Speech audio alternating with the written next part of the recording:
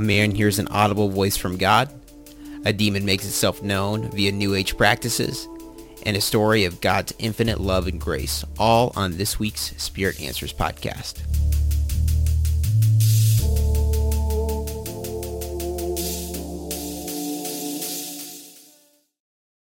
Well, Ryan, thank you so much for joining us on the podcast today. Yeah, absolutely. Thanks for having me. Yeah, of course.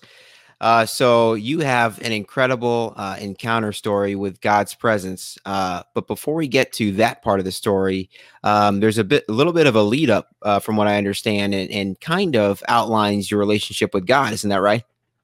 Right. Yeah, absolutely. So like Alex said, my name is Ryan. I'm going to be kind of reading off some notes on my computer here just to kind of stay on track. But yeah, so I grew up in a Christian home. That was my experience growing up. Church was a regular part of my life.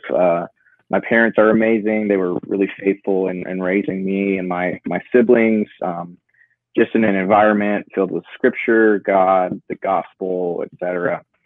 So I'm really thankful for just the faithfulness of God and allowing me to be brought up in that kind of environment and culture. And I was also homeschooled 1st through 12th grade. This was kind of another reason that my life was so saturated by evangelical Christianity. So most, if not all, of the curriculum that I was in was Christian-based. A lot of my friends were also homeschooled and were Christians, and a lot of us went to the same church. So that was kind of my world growing up was, church on Sunday mornings, Awana, youth groups, Sunday night services, and I kind of knew nothing different.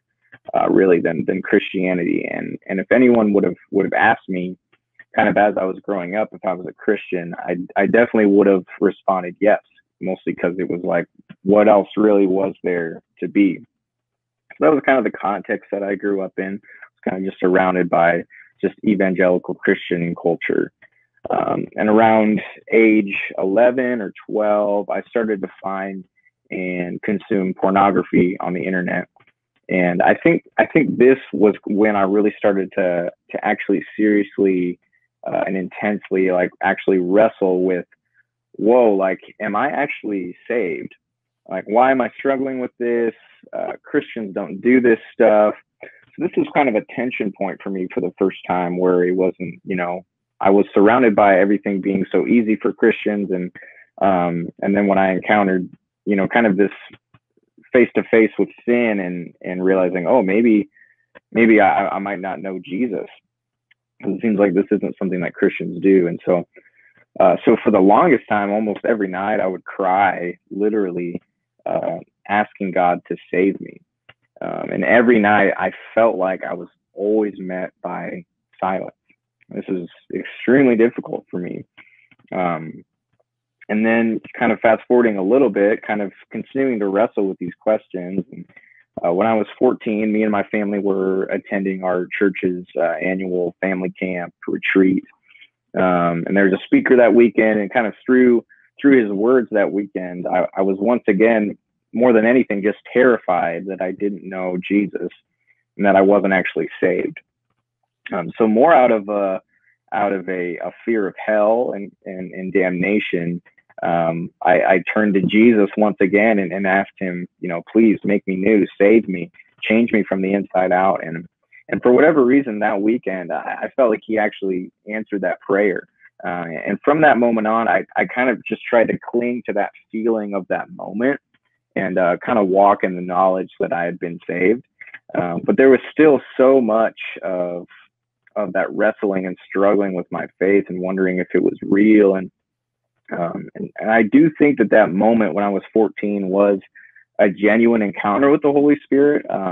But yeah, just throughout high school, I just continued to struggle with knowing, was I saved? And because I would mess up, I would sin, and then I would ask for forgiveness, and then I would mess up and I would sin. And it was just a cycle that I felt was killing my relationship with God. I felt like if I did have a relationship with God, he was very upset with me. And I kind of felt like I needed to continue to redeem myself. And so I was living out of a very works-based view of the gospel. So if I can keep up the good work, God will continue to allow me to be saved, which the true gospel is that Jesus accomplished the work for us, and all we have to do is trust him and trust that that's enough. And but I don't think I had a full understanding of that. I do think that I had come to know him and that I was saved, quote unquote, but I hadn't really come to a true life understanding of the gospel. And so at the end of high school, I ended up deciding to go to Grace University in Omaha, Nebraska, to pursue a degree in worship ministry. And music is a really big part of my life and my story. And my family did music for the church that I grew up in. And that's kind of where I learned to play music, and that's where I knew music. So part of my decision to go into worship ministry was I kind of felt like that's what people expected of me. And then part of it was because I didn't really know what else to do. So not really great motivations. So once again, going to Grace University, my freshman year, I kind of entered again into a Christian bubble of sorts. And I continued to be surrounded by Christian thought, Christian teaching, taking all sorts of Bible classes, learning how to study the Bible better, going to chapel every morning, being a part of the student worship bands. And as I continued to be surrounded by this, I kind of began to wonder, man, is this it? Like, is this all there is? Just because that's all I had experienced up until that point, and it just continued to be all I knew. And at the end of my freshman year, I started dating someone, and it was not a healthy relationship. And kind of throughout this relationship and dating experience, my mental and emotional health really started to deteriorate. And I don't blame this person for any of that. I was not in a healthy place and should not have been dating anyone in the first place. So that relationship ended early spring of my sophomore year. And kind of throughout that time period of end of freshman year to early spring of sophomore year, I started to experience anxiety attacks kind of for the first time in my life. And really it started to experience the deterioration of my mental health. And almost every time that I would lead worship at Grace for a chapel or for any other kind of event, I would just become overwhelmed with anxiety, especially in those moments. And there were times when I had to leave the stage to go vomit in the bathroom. Weekly, I would be physically ill from my anxiety kind of throughout this time period. And this was nothing short of just exhausting. And during this Can period, I ask real quick? So I'm sorry, Ryan, I don't mean to interrupt you. I just wondered what do you think kind of changed in this period? Do you think that kind of brought on this additional anxiety? Have you been able to kind of pinpoint that? I think it was, so the relationship that I was in was very draining on me mentally and emotionally. I think this person was going through a lot of things herself mentally and emotionally, and kind of depended on me for a lot of help and strength in that. And I kind of allowed myself to be kind of a Jesus figure to her, and took on a lot of weight that I couldn't carry. And so I think that was what a lot of it was, or at least like the beginning of it kind of was, just being kind of in a not very healthy relationship, and feeling the weight of that. And then I think also just like starting to wonder and feel like, am I where I want to be as far as like Christianity and Jesus? I think some of those questions were starting to take root in my mind of like, is this all there is? And I think just subconsciously, I knew that I was asking those questions, and it scared me because that was my entire world. And so if I was questioning this worldview, what would I have left? And so I think that was, maybe I didn't recognize it at the time, but I think those questions were starting to form in my mind as well. And I maybe just wasn't ready to address them yet. So I think it was kind of a culmination of some of those things, if that makes sense. Yeah, no, I really appreciate you clarifying that. That's a lot. That's a lot to go on in one short period of time there. The relationship and also the worldview, when especially the worldview, when that starts to kind of crack, and you've known one thing your whole life, that is a lot to bear. That's painful. Right. So I appreciate you clarifying that. Yeah, for sure. Um, yeah, so kind of during that time, just dealing with all of this kind of new, just mental health issues, and um, I just started to become just really angry, because I felt like every time I would lead worship, especially doing what I thought God wanted me to do, He would respond by attacking me with anxiety, is what it felt like to me. Um, and so my cynicism, anger, and bitterness continued to grow as my anxiety worsened. And when I thought of God, I thought of someone who had only ever brought me emotional pain and suffering. Of asking questions of, am I saved, and feeling like I'm never doing enough. And this was how I thought of God. It was just like this disappointed person in me. And I just felt like, this, he's just constantly punishing me and bringing these hardships in my life. And so I just kind of became fed up just with church people, everything that had to do with Christianity. Anxiety became coupled with depression over time. I began to ask just hard questions for the first time in my life, like, is God real? Is Christianity real? Is the Bible true? Is God loving? And if He is, how can He allow suffering? And so many existential questions. I was just trying to kind of figure everything out, kind of for the first time, where I hadn't really questioned things before. And this is where, I was entering into my junior year of college at Grace. So this is kind of where I was and going into my junior year. And in October of that year, Grace announced that they would be ceasing academic operations the following spring. And in that moment, my stomach dropped. I felt like this was kind of the last straw. This really sent me spiraling just into my depression, into my confusion. In December of that year, I lost 20 pounds. I could not get out of bed for days and nights on end. I didn't know who I was. I was fairly confident that God did not exist. And if He did exist, then I certainly was not someone that He loved. I began to just experience just suicidal thoughts and ideations. And it was the darkest time of my life. I could not see an end to it. It was the darkest pit. And so that same month, I began to take medication. And this helped to kind of begin to maybe clear the fog a little bit in my head, allow me to hopefully think a little bit more clearly. And during and throughout all of this, I was abusing alcohol, and I was drinking more than I should when I really shouldn't have been drinking at all. And so one morning, I woke up just pretty hungover, and I started to think in that moment, who have I become? Like, I am becoming a man that I never wanted to be. And in that moment, by the pure grace of God, I heard the Holy Spirit speak to me. I heard an audible voice, and He said my name. He said, Ryan. And it was so loving. The voice was so loving and kind. He said, Ryan, your job is not to have everything figured out, but your job is to simply trust that I do.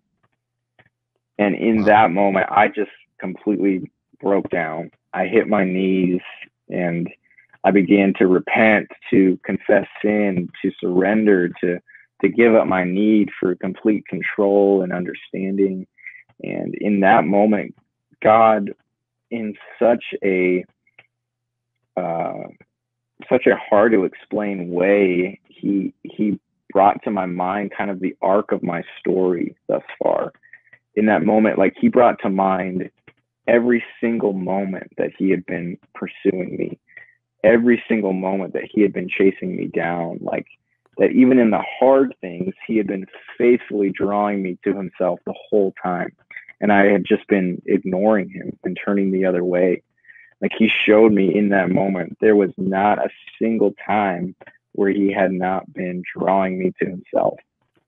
And I was just in that moment, just overwhelmed, just with gratitude. And in that moment, by God's grace, He gave me just like an inexplainable fresh filling of His Holy Spirit. just a renewed calling and passion for ministry, and a desire for his word, and a newfound desire to build his kingdom rather than my own. And man, these questions that I had been asking during this time, those questions have not gone away necessarily, but in reconnecting with the Holy Spirit and him filling me freshly again, like I've come to realize that these questions are okay to have, and that doubt is actually an integral part of faith, but to ultimately place the outcome of things in God's hands and trust that he is who he says he is, even in the darkness. So that's kind of my story. And I'm just thankful for the ways that God has been so faithful to me and continue to draw me to himself, even with and through hard things. So. Wow. That is so cool and so powerful. I really appreciate you sharing your story with us. And a couple of things I want to say, which is, well, the first is that, first of all, I guess I really appreciate your vulnerability and sharing everything. I know that there's a lot of people out there, they don't have your exact story, but there are other people out there that are maybe struggling with some of the same things, some of the same sin or same questions that you have. And I think it's very, very comforting for people to know that they're not alone. So I really, really appreciate you sharing that with us. And I also I think it's really fascinating that in that moment, I don't remember this. I don't think I remember this part of your story, but in that moment, the Holy Spirit reminding you or showing you all of the different times that God had been pursuing you, and you didn't realize it at the time, but kind of a review, a recap of that. And just showing you the love that he had and the patience that he had for you throughout all those experiences, and that he never gave up on you, even when you were at your furthest from him. That is so cool. And it reminds me of some of the people that we have on here, just from like some of the people that have like the near-death experiences where God shows them kind of like a life review of different. And there are people that we've had on that talk about like God would, in just exactly what we're describing, how God was being patient with them in these moments when they weren't showing his love towards other people. And just the fact that you had a similar experience is just so cool, and I think really, really interesting. And I love the fact that you went from kind of, because I see this so much too. You went from kind of a quote relationship with God where it was almost like based off of more maybe like the fear of maybe hell or not doing things right, to a really dark moment where God is so good at meeting us at those moments because he knows that we have nowhere else to turn to. And then from there, your relationship is really completely different than it used to be, it sounds like, right? Yeah, absolutely. Yeah, for sure. I feel like turning from kind of this feeling of I have to perform and like continue to do everything I can to appease him, rather than realizing that Jesus has already done that, and like actually trusting that that's enough, So yeah, absolutely. Yeah.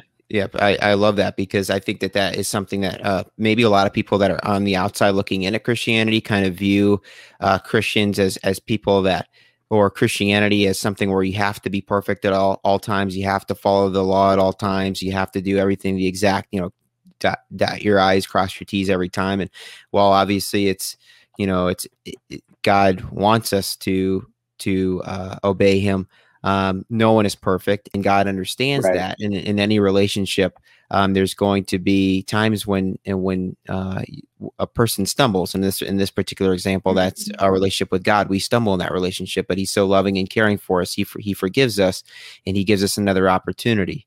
It also makes me think too, just in that relationship, how you talked about, you don't have all the questions answered, and that's okay. That's another part of the relationship. You trust. There's faith there in that relationship, because it's just like a relationship with another person. You're not going to be able to be with them 24/7. You're not going to have everything figured out. There's got to be some kind of a trust there, and it's the same thing with our Creator. So I think that is so cool. Yeah, for sure. Well, Ryan, I really, again, I really appreciate you taking the time to share your story with us, and Yeah. I praise God for what He's been able to do in your life, and I love just the gift that you have. You mentioned a little bit there in worship. There's no doubt in my mind. Like anytime I've seen you in a worship setting, there is a God-given gift there, and it's just incredible to see play out. And I'm just Man. thankful to. Yeah, I'm thankful that I have you in my it's called City Group, but it's like our small group here in Omaha. So it's just been Absolutely. a pleasure getting to know you here over the last year and a half, and I look forward to continuing to get to know you. So thank you. Same here, man. Yep. Well, I have my friend Marcus on with us today to tell us his suspected encounter with a demon. Marcus, thank you for joining us. Glad to be here. So what happened? Okay, so I'm gonna give a little context. So I was living with my ex, and she had started getting into like those life rocks or energy rocks or whatever. And she had kind of like a little setup, like a little, I don't know, I don't want to say like a cathedral or something, but like a little spot for it all. And she had someone close to their family pass away in a car accident. And so she had went to the wake and had gotten one of the like the little flyer things that they give out to everybody. And she had put that on the stand with all the rocks. And I'm sitting in the room. I think I was just playing PlayStation or something. And it was by myself, and I was asked to light an incense. It was kind of normal for her to light incense. So I didn't think anything of it. And usually where she left the incense holder was next to the lamp, which had the picture, which had all of her energy rocks. After I lit the incense, I had sat down, went back to what I was doing, and I could hear someone talking. At first, I thought it was, the TV or someone else in the house, but it was like talking to me, as if when I reacted to hearing something, it said something again. I couldn't make out at first what it was saying. Now, at the time, me and my ex were going through our relationship issues, and I could hear something along the lines of, "You don't belong here, you need to leave," etc. Well, I didn't think of anything about it. I just kind of ignored it. It went on for about 10 minutes until I really acknowledged it. And I basically looked over to where I heard this talking, and I chuckled. I laughed, and I think it kind of, upset whatever it was. Now, to back up a little bit, when I lit this incense that I was given, or I was asked to light, I looked at the picture of the girl who had passed away. And as you may know, I grew up Catholic, Baptist, and all that. Well, I've always, shown respect to the fallen and everything. And I gave them the Holy Cross and everything. And I said a little blessing to it. And that's kind of when everything started to happen. So after about 10 minutes, 10, 15 minutes of this, and I acknowledged it, I looked over to where I lit this incense, and magically this incense is gone, or it wasn't where I placed it. Wow. It worried me. Yeah. I mean, I'm thinking it fell, like I'm thinking normally it fell and it's burning a hole in the carpet. So I'm moving the stand, I'm moving the table, I'm moving everything, and it's not there. Um, it was really confusing. You know, I really thought to myself, maybe you didn't light this incense. But you know, thinking back, like I for sure did.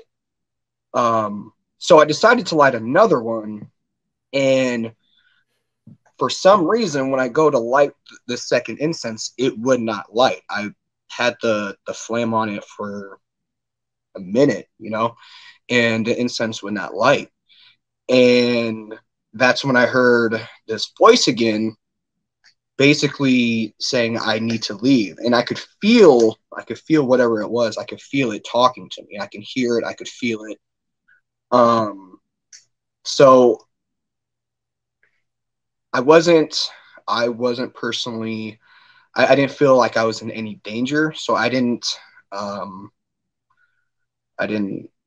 feel like I needed to leave the room.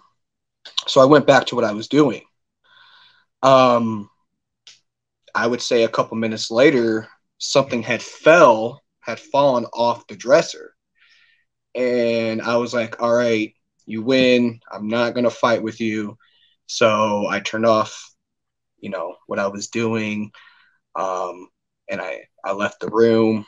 I went and told my ex what happened, and she kind of brushed off as if it was nothing or I was going crazy. And I was like, hey, can you help me at least find the incense that I lit? Because I don't want there to be a burn mark in the carpet and, you know, have that repercussion down the line. She came up there. We looked again for it. Still couldn't find it. So there's a missing incense somewhere, but I don't know where it's at. Wow. Did anything like this ever happen with her? Not that she ever told me. But she had just recently got into these energy stones. And I mean, again, it was during the end of our relationship, but there was a lot of bad energy in the house. So I kind of just felt like my uneasiness was contributed to our relationship issues. But with that incident, I definitely, you know, it made me rethink what was really going on, things like that, and I don't know what it could have been. The person that had passed away, that she had the picture of, she passed away in an unfortunate car accident, and I think she was early 20s. So it was kind of a tragic passing. She left some kids. So, you know, I don't know if everything kind of happened because of that, you know, per se, or it was just a manifestation of all the bad energy that was in that house. But I did leave, did move out thereafter, not that long after. So now I haven't had anything like that happen since. So there's not much that I can contribute or think of contributing to something like that happening. And you know for sure you heard an audible voice.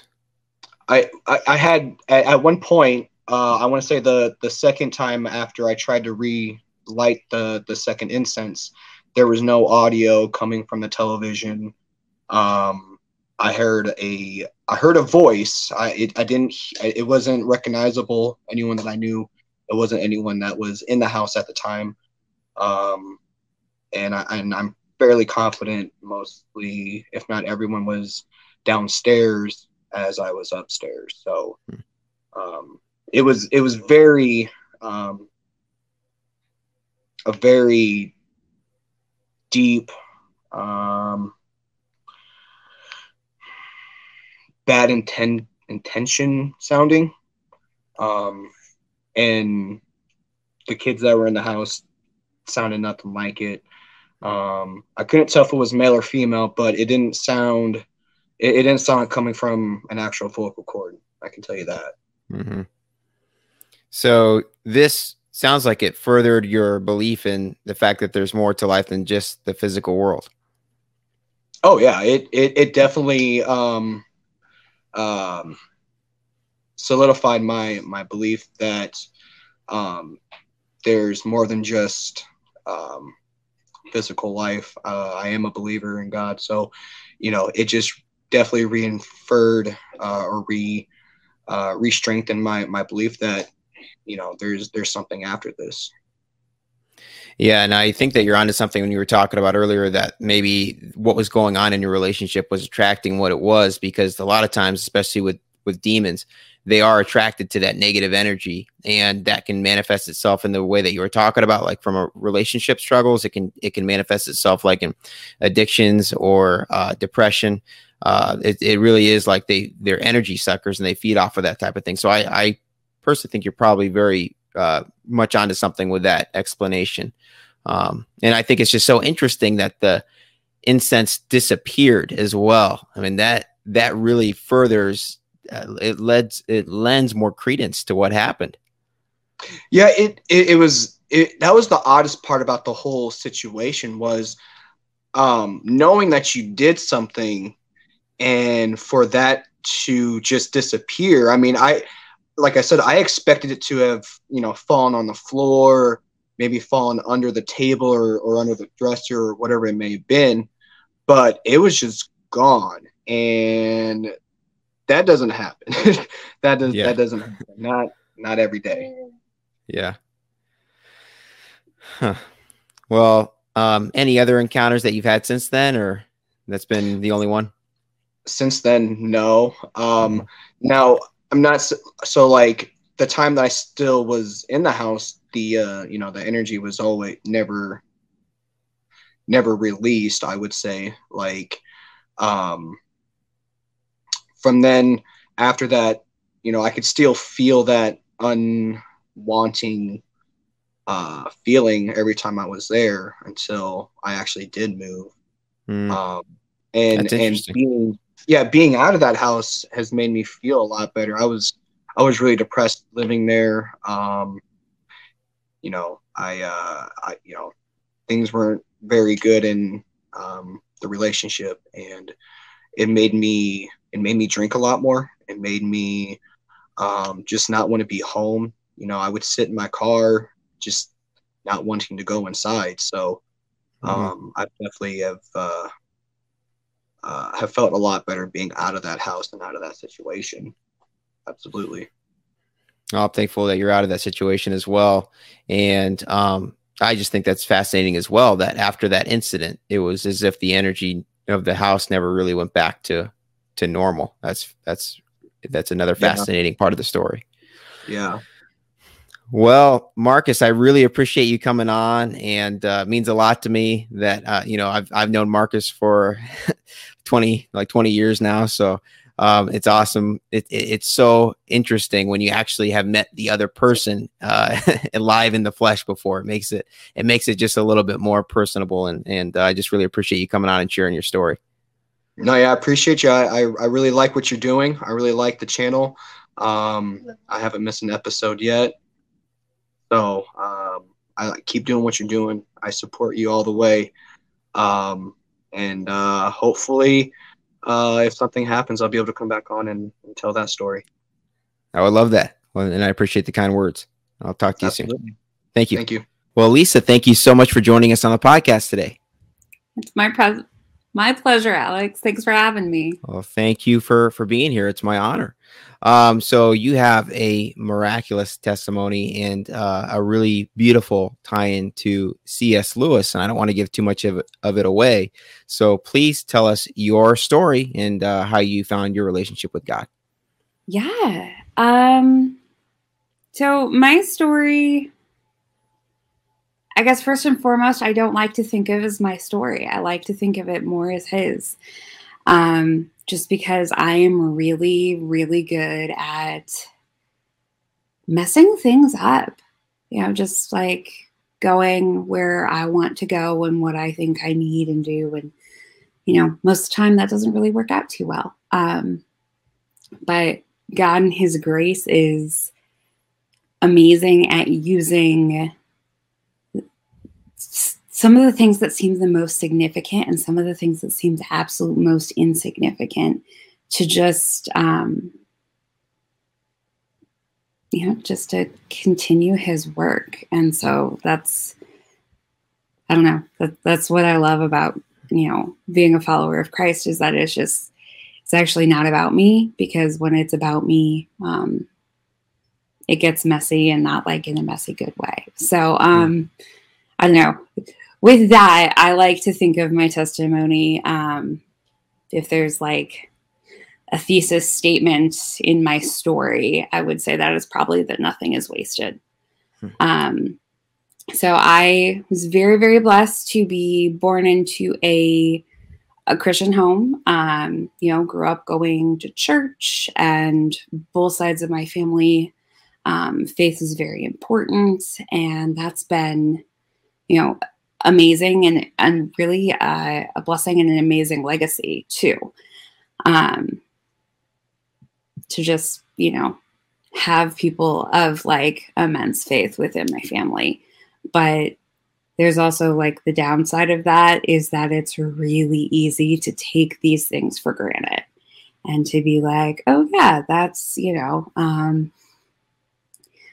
go to church, we do the things, and it's just kind of what we do. This is the lingo we speak, and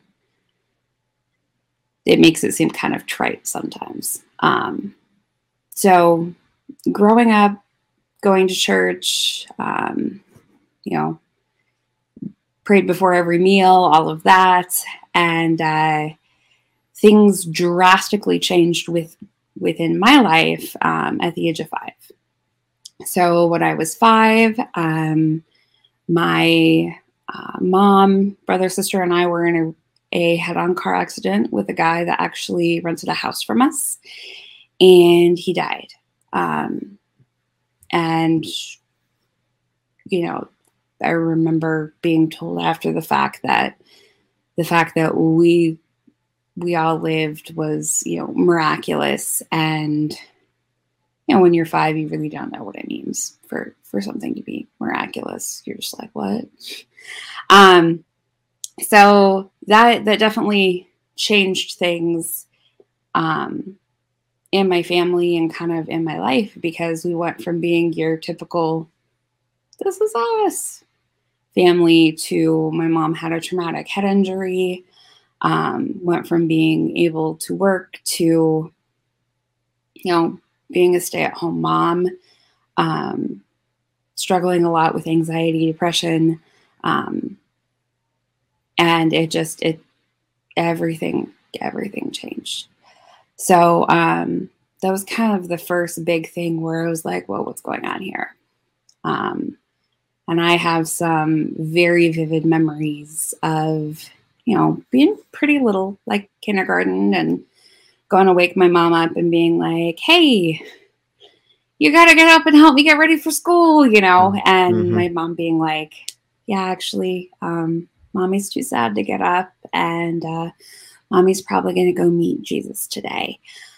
And then, talking with my mom and saying, hey, actually, you can't die today because we need you. And, talking my mom out of suicide, basically, Wow. pretty regularly. So it was really heavy. And, my dad was working full time, trying to make sure that we're taken care of, and was very angry with a lot of things, which makes sense. And so I felt very kind of abandoned and alone, because it was really rough. And, while I can understand the things that my dad was working through and dealing with as a little kid, I wanted somebody to hold me and tell me things were going to be all right, or to, show up and check in a little more than he was able to. So it was earth shattering. Sure. And so, I can remember during that time really starting to kind of take refuge in the fact that my family went to church a lot, because that was where I got some of those other needs met, where there were some really amazing people in my church that took my family under their wing and, let me know that they cared about us. And that care was monumental. So anyway, grew up, Wednesday night church, Sunday church, all the things. I can remember praying the prayer with my mom after going to our Wednesday night Awana group, because I very much did not want to go to hell. That sounded very scary to me. So I fondly refer to this as praying for fire insurance, because I didn't really get a whole lot of it, but I'm not sure how much of that you can get when you're, 7, 8. But so, I prayed the prayer. My mom and I got baptized. I was excited about that. Thought that was cool. And then just kind of kept doing my own thing. And my concept of grace was non-existent, probably. So, I was like, oh, I did something wrong. I, have to get saved again. And, if I wasn't feeling good or feeling like I, was good enough, which was most of the time, I was pretty sure that I wasn't, in God's good books. And so that was really a tough time, because with everything that was happening in my family life and just kind of the responsibilities that I was trying to take on, it meant that I really struggled with depression a lot, probably from upper elementary, and just kind of, the whole who am I, what am I doing kind of thing was really difficult. And so it was really, my lack of understanding of grace really was a little bit more of a unfortunate thing, because it kind of underlined my low self-esteem, my thinking that, I wasn't worthy of care. Because I felt like I was responsible to kind of hold my family together, hold my friend group together, make things nice, do what you can, So that just was a very obvious transition into my walk with God. And so if I didn't feel like I could be good enough, then I wasn't good, period. So it was really not fun. That's to put it. That's a lot of pressure. Yeah, it's a lot of pressure. And we're talking about 10, 11, 12, 13. Yeah. When people feel really comfortable in who they are anyway, right? Right. No. Yeah. So I remember my 7th grade year going to Bible camp, and I'd gone to Bible camp many, many times before, and, got saved every single time. But I remember going, and there were these 2 girls, because I had decided before camp that maybe the reason that I always felt not so great after camp was that I was going and I was being too selfish, and I was focusing on me and having this mountaintop experience So I decided that going to camp this time, my goal was that I was going to get somebody saved.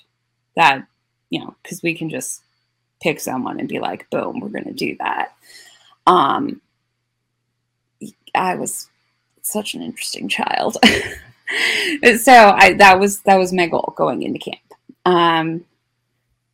And there were 2 girls in my cabin who were very much obsessed with this lifeguard that worked at camp. And my cabin leader actually knew the lifeguard, and we weren't sure if they were saved. So she decided to ask him to give his testimony for one of our devotion times. And so I go into this, and I'm like sitting in the back next to my cabin leader, and I'm like, yeah, we're going to get these guys saved and all of this. And the lifeguard, his name was Zach, he had been through a lot of stuff. And he told his testimony in a way that really rocked my world. And it rocked my world because it was him sharing about the way, his sin and the things that he had done to try to fill that void, to try to escape not being good enough, really impacted him. And he just talked about, basically drugs, sex, rock and roll, and how nothing filled that void. And that was how he ended up coming to Jesus, and how his mom had just continually been praying for him. And we got to the end, and he asked if anybody had any questions. And, the 2 girls that, we're hoping are going to get saved, are like starry-eyed staring at him like moonstruck. And I'm sitting in the back, and I raise my hand, and he's like, yeah, Lisa, what's your question? And Alex, I just started to bawl. Like, I am sobbing and sobbing. And my counselor's like, what's going on? And so I'm like, what would you tell someone who feels the exact same way that you felt through all of that? And we had a really, really long conversation about God's grace and not having to be enough, not having to put on a good front, and being able to be broken and messed up people. And that, God wants us not just in spite of that, but he sent his son to die for just a chance to know us and to have us be in relationship with us, with him. And that just blew my mind. And so that's really when I think back to of when I really started to understand what faith was, and what understanding the gospel was. And it wasn't just that, Christ died and came to earth as a man to, live a sinless life and pay for my sin. And if I believe in him, then I can go to heaven. Like, those are the basics I think we all get, but that there's so much more to that relationship, and that I didn't have to magically be perfect after praying a prayer, or, recognizing that, yeah, I do a lot of different stuff that isn't good, right? I mean, by this time in my life, I was suicidal off and on, into self-harm, some other really addictive stuff. And I was like, yep, I'm pretty much screwed. This is just not, I can't fix this. And then to get the like, hey, you don't have to, was just mind blowing, Yeah. That's a lot of weight off your shoulders. Yeah. So, after that, I went into things looking at them a lot differently. I would love to say that, then all of a sudden I didn't have all of these tendencies to try to take on more responsibility than I needed to, and, no longer struggled with depression or addiction or anything else, and that would not be real. So I had this great and exciting new understanding of the fact that I didn't have to make everything fit, and I didn't have to, I didn't have to be enough.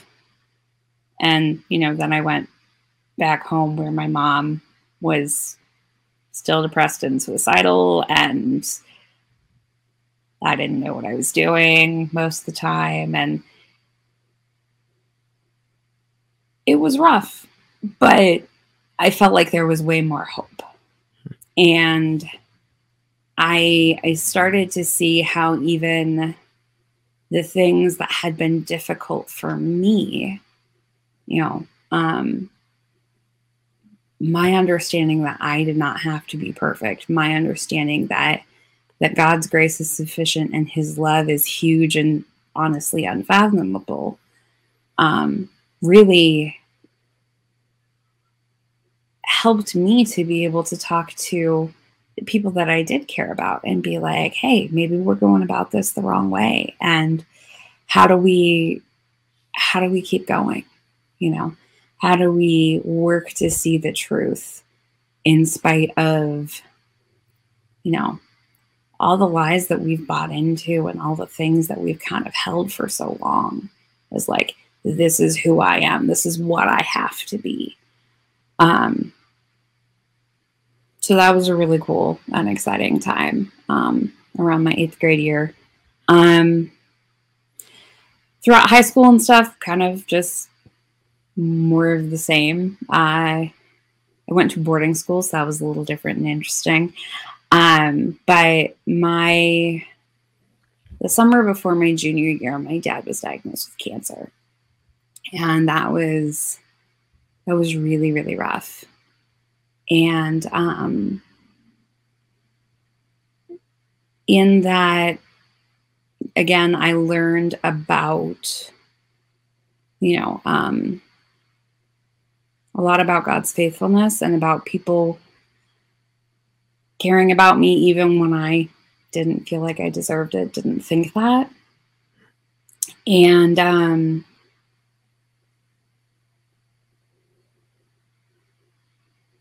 then my dad died on Christmas Eve of my senior year. I'm really sorry about that. And thank you. Yeah, it was really hard because he was actually cancer free. We thought he was going to recover from his last round of chemo and kind of be good to go. And so that was gut-wrenching and really, really hard. But again, it's been something that after the fact with that, I have been able to sit with so many people who have lost people that they have loved and just be with them. I can't make it better. I can't make the pain go away. But kind of just understanding what an honor it is to just get to sit with someone in their grief is, it's really humbling. And, so then again, it's just like, okay,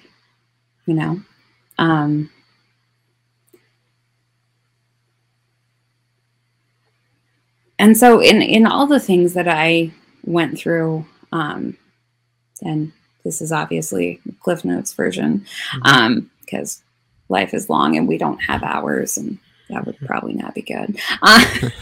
You know, I am an auntie of 8, which I absolutely love. And there's something really, really fun about getting to be the single aunt, because it means you can just do weird, crazy stuff and, you know, love on those kiddos like none other. And it's been neat to see how God has used some of the things that I have gone through to be able to speak to them. Mm-hmm. You know, working as a therapist, again, I think that's, again, just God's provision and allowing me to use some of the experiences that I have had to just continue and care for others. So you did mention the C.S. Lewis connection. C.S. Lewis is one of my absolute most favorite authors. And I literally listened to the Chronicles of Narnia probably twice a year minimum. I actually listened through them twice recently, because there's something about those books just in general, and kind of the picture of God that we get through C.S. Lewis's portrayal of Aslan, and just his care, and you know, he seems like this big scary lion, you know, and the whole, is he safe? Of course he's not safe, but he's good. And there's something that just really connects in my soul with that. It's funny, the reason that I actually listened to them twice recently is 2 weeks ago I had someone break into my house while I was home, and wow, it was terrifying. Thankfully my alarm scared them off after they let someone in through the back door, but very much shook me up, sure, because, you know, it's my house. Yeah. I live here. Yeah, I'm happy you're okay. Yeah, thank you. Me too. I was yeah, it was very scary. But so it's just like in those times where I feel like I'm the most like on edge and, you know, feel very out of control, very violated when someone breaks into your home. Yeah. And so I went to listening to the Chronicles of Narnia, because that kind of reminds me that God is a lot bigger than I am, and he's in control, and he sees this stuff. And, you know, he cares. It's not just, yep, I'm out here somewhere, you know. Mm-hmm. And I think the reason that I first started going to those books to kind of remind me of that, was when I was a junior in college. My brother was diagnosed with a very rare type of cancer called blue cell myeloma. And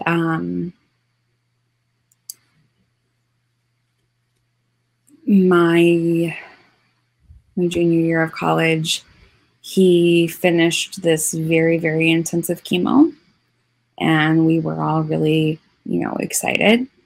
And a month later, they did a scan to see kind of where things were at, and his tumors were back and growing very aggressively. And in all of the things that I had experienced in my life, from the fallout of our car accident to depression, being bullied as a kid, you know, losing my dad, I don't think I ever really questioned if God was good. And in that moment, with, you know, my brother being the father of two beautiful kids and just being a godly man and knowing that this was probably going to be his death sentence, it just felt like something inside me broke. And they called a friend, a mentor, and I was just like, I don't know what to do anymore. Because I believe, I'm not sure what I believe. I was tempted to just believe that God didn't exist and that it was all a farce and that, you know, the world was just cruel and unkind and nobody cared. But there were too many things that didn't make sense if that was the case. And so the idea of abandoning my faith in the midst of hurting so much and just being scared about losing my brother and all of these things also kind of made me angry because, you know, I'm wanting to kind of make this really emotional decision, and then my logic brain is kicking in, and I'm like, okay, but then, you know, okay, if we're going to do this, what does that mean for everything else? You're at a Bible school, you know, like there's just like all these impacts into how I have lived my life and the things that have kind of kept me going. And so I was like, well, if I had my brothers right now, I would walk away from my faith. But I can't because my faith is the only thing that has made sense in these, you know, 23 years of existence. So I don't know what to do. And so I was talking with my mentor, Steve, and he said, you should read A Horse and His Boy by C.S. Lewis. And I was like, Steve, I need to study for finals. Why? And he goes, read it. So I did. And I was supposed to be studying for finals and all of this. And I did a little, I think, but overall, not really. And I remember reading, and I was like, okay, cute story, whatever. Like, why is Steve having me read this, basically? And towards the end of the story, the main character is lost. He's just warned the king of Arkenland that there's a surprise attack coming and everybody else is safe and gonna be okay. And he's on a pony that he doesn't know how to get any use out of it, wandering through a mountain pass. And the book picks up basically with him crying and feeling sorry for himself.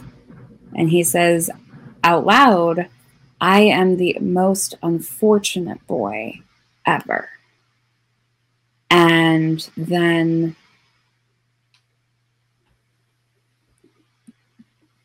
this voice answers him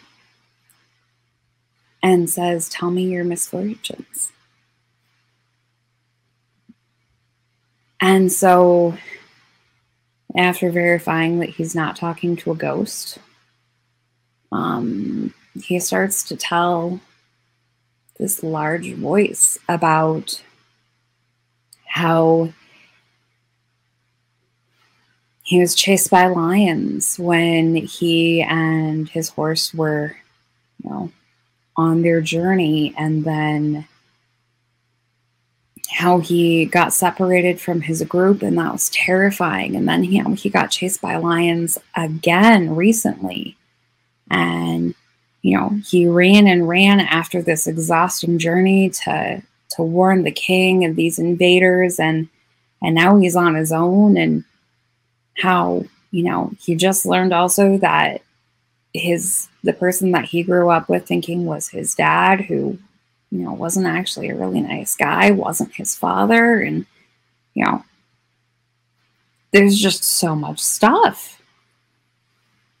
And the voice replies, I do not call you unfortunate.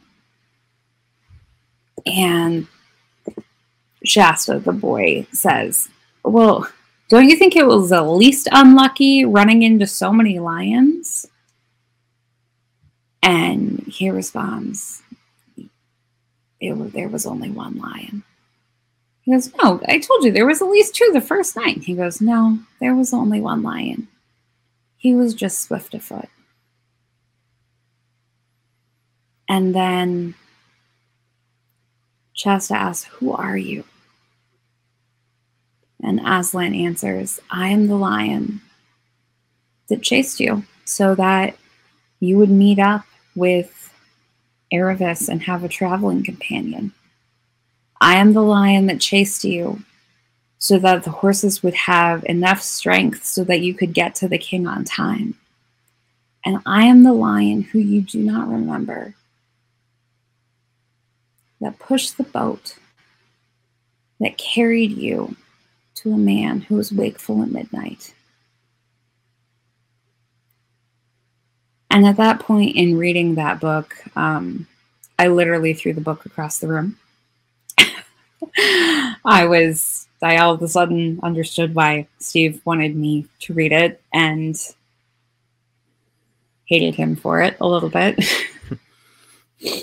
And to this day, I am exceedingly grateful that he had me read it, because just that passage, there are so many things that we do not see, that we are incapable of fathoming. And yet, I believe that God works in all things. And I think that, sometimes we misuse and we misquote, Romans 8:16. And like, oh, well, God works in all things, so this is it's going to be good. And it's not that all things are good, because all things aren't good. There are awful, difficult, terrible things that happen. And I have made some amazingly stupid choices. I mean, we could do, if you ever need a comedy episode, Alex, where we just talk about stupid choices people have made, feel free to make a note to call me back. I got you. Okay. Well, that's good to hear, because I'm right there with you. So maybe we could get a two-parter out of that. There we go. Yeah, it'd be good. The things that we think are smart when we are in sad, hard places are unfortunate. Mm-hmm. But, the fact that, so it's not that all things are good, but it's that God can use all of those things for good, for our good, and for his glory. And I think that is just the most amazing thing, because sometimes stuff is just really hard and crappy. And there's no sugarcoating that, But I just love the fact that in all of those things and all of our experiences, right? They're not wasted. And so when you take the extra time to say a kind word to somebody or let someone know that you care, it's these small things that might seem insignificant that are life-changing to other people. And I think it's just really beautiful how God can use our pain, self-inflicted or otherwise, and help not only us, but ourselves and others to kind of know who he is and what he desires for us and the beauty of life. out of the darkness. Well, that was absolutely beautiful. And, if I know I needed to hear that, so I'm sure that there's many other people out there that needed to hear it as well. And I think you hit the nail on the head when you say that, it's not that everything is good, but God is able to turn, our pain into these miraculous moments where we realize that He's there and there's still that plan, even when we can't make sense of it with our human mind. Mm-hmm. And another thing too is that so much of the time, I think, especially on this podcast, we focus on maybe the really far out there supernatural events that happen to people, things like near-death experiences, demonic encounters, and while those things are very dramatic and certainly do happen, I think more people out there are probably going to be more in line with your experiences. It's not always going to be these experiences like Paul had, for example, where you get knocked off your horse by a blinding light. Most people are going to have the experiences that you have a little bit more subtle. These traumatic, really painful experiences, I think, in life where God can really, he comes down and meets us where we're at. And I think that those are the times where it seems like I've seemed to notice that people are the most receptive to God and who He is and His truth. Yeah. And I think He knows that He's very patient, and he in His perfect timing is able to reach out to us in those moments. So, I certainly relate to a lot of what you shared with us. And I know that for many people, just as it was for myself, is going to bring a lot of comfort. So I really, really appreciate it. It's totally my pleasure. Yeah. Well, thank you. You were so welcome. That's the show for this week, everybody. Thank you for tuning in, and I hope you had a great holiday season. It's great to be back. If you have a short testimony like any of the 3 guests that we had on today, I'd love to hear from you. It doesn't have to be, some of the longer testimonies that we've showcased on the podcast so far. It can be, 10, 15 minutes as well. And if we get enough of those, we can put together another episode like this. So that is going to be at spiritanswerspodcast@gmail.com, where you can reach out. And thank you so much for sharing the podcast with somebody and for rating and review us and subscribing. And I really appreciate all that you do to support us. I will see you all next week. Have a great week, everybody. Take care. Bye-bye.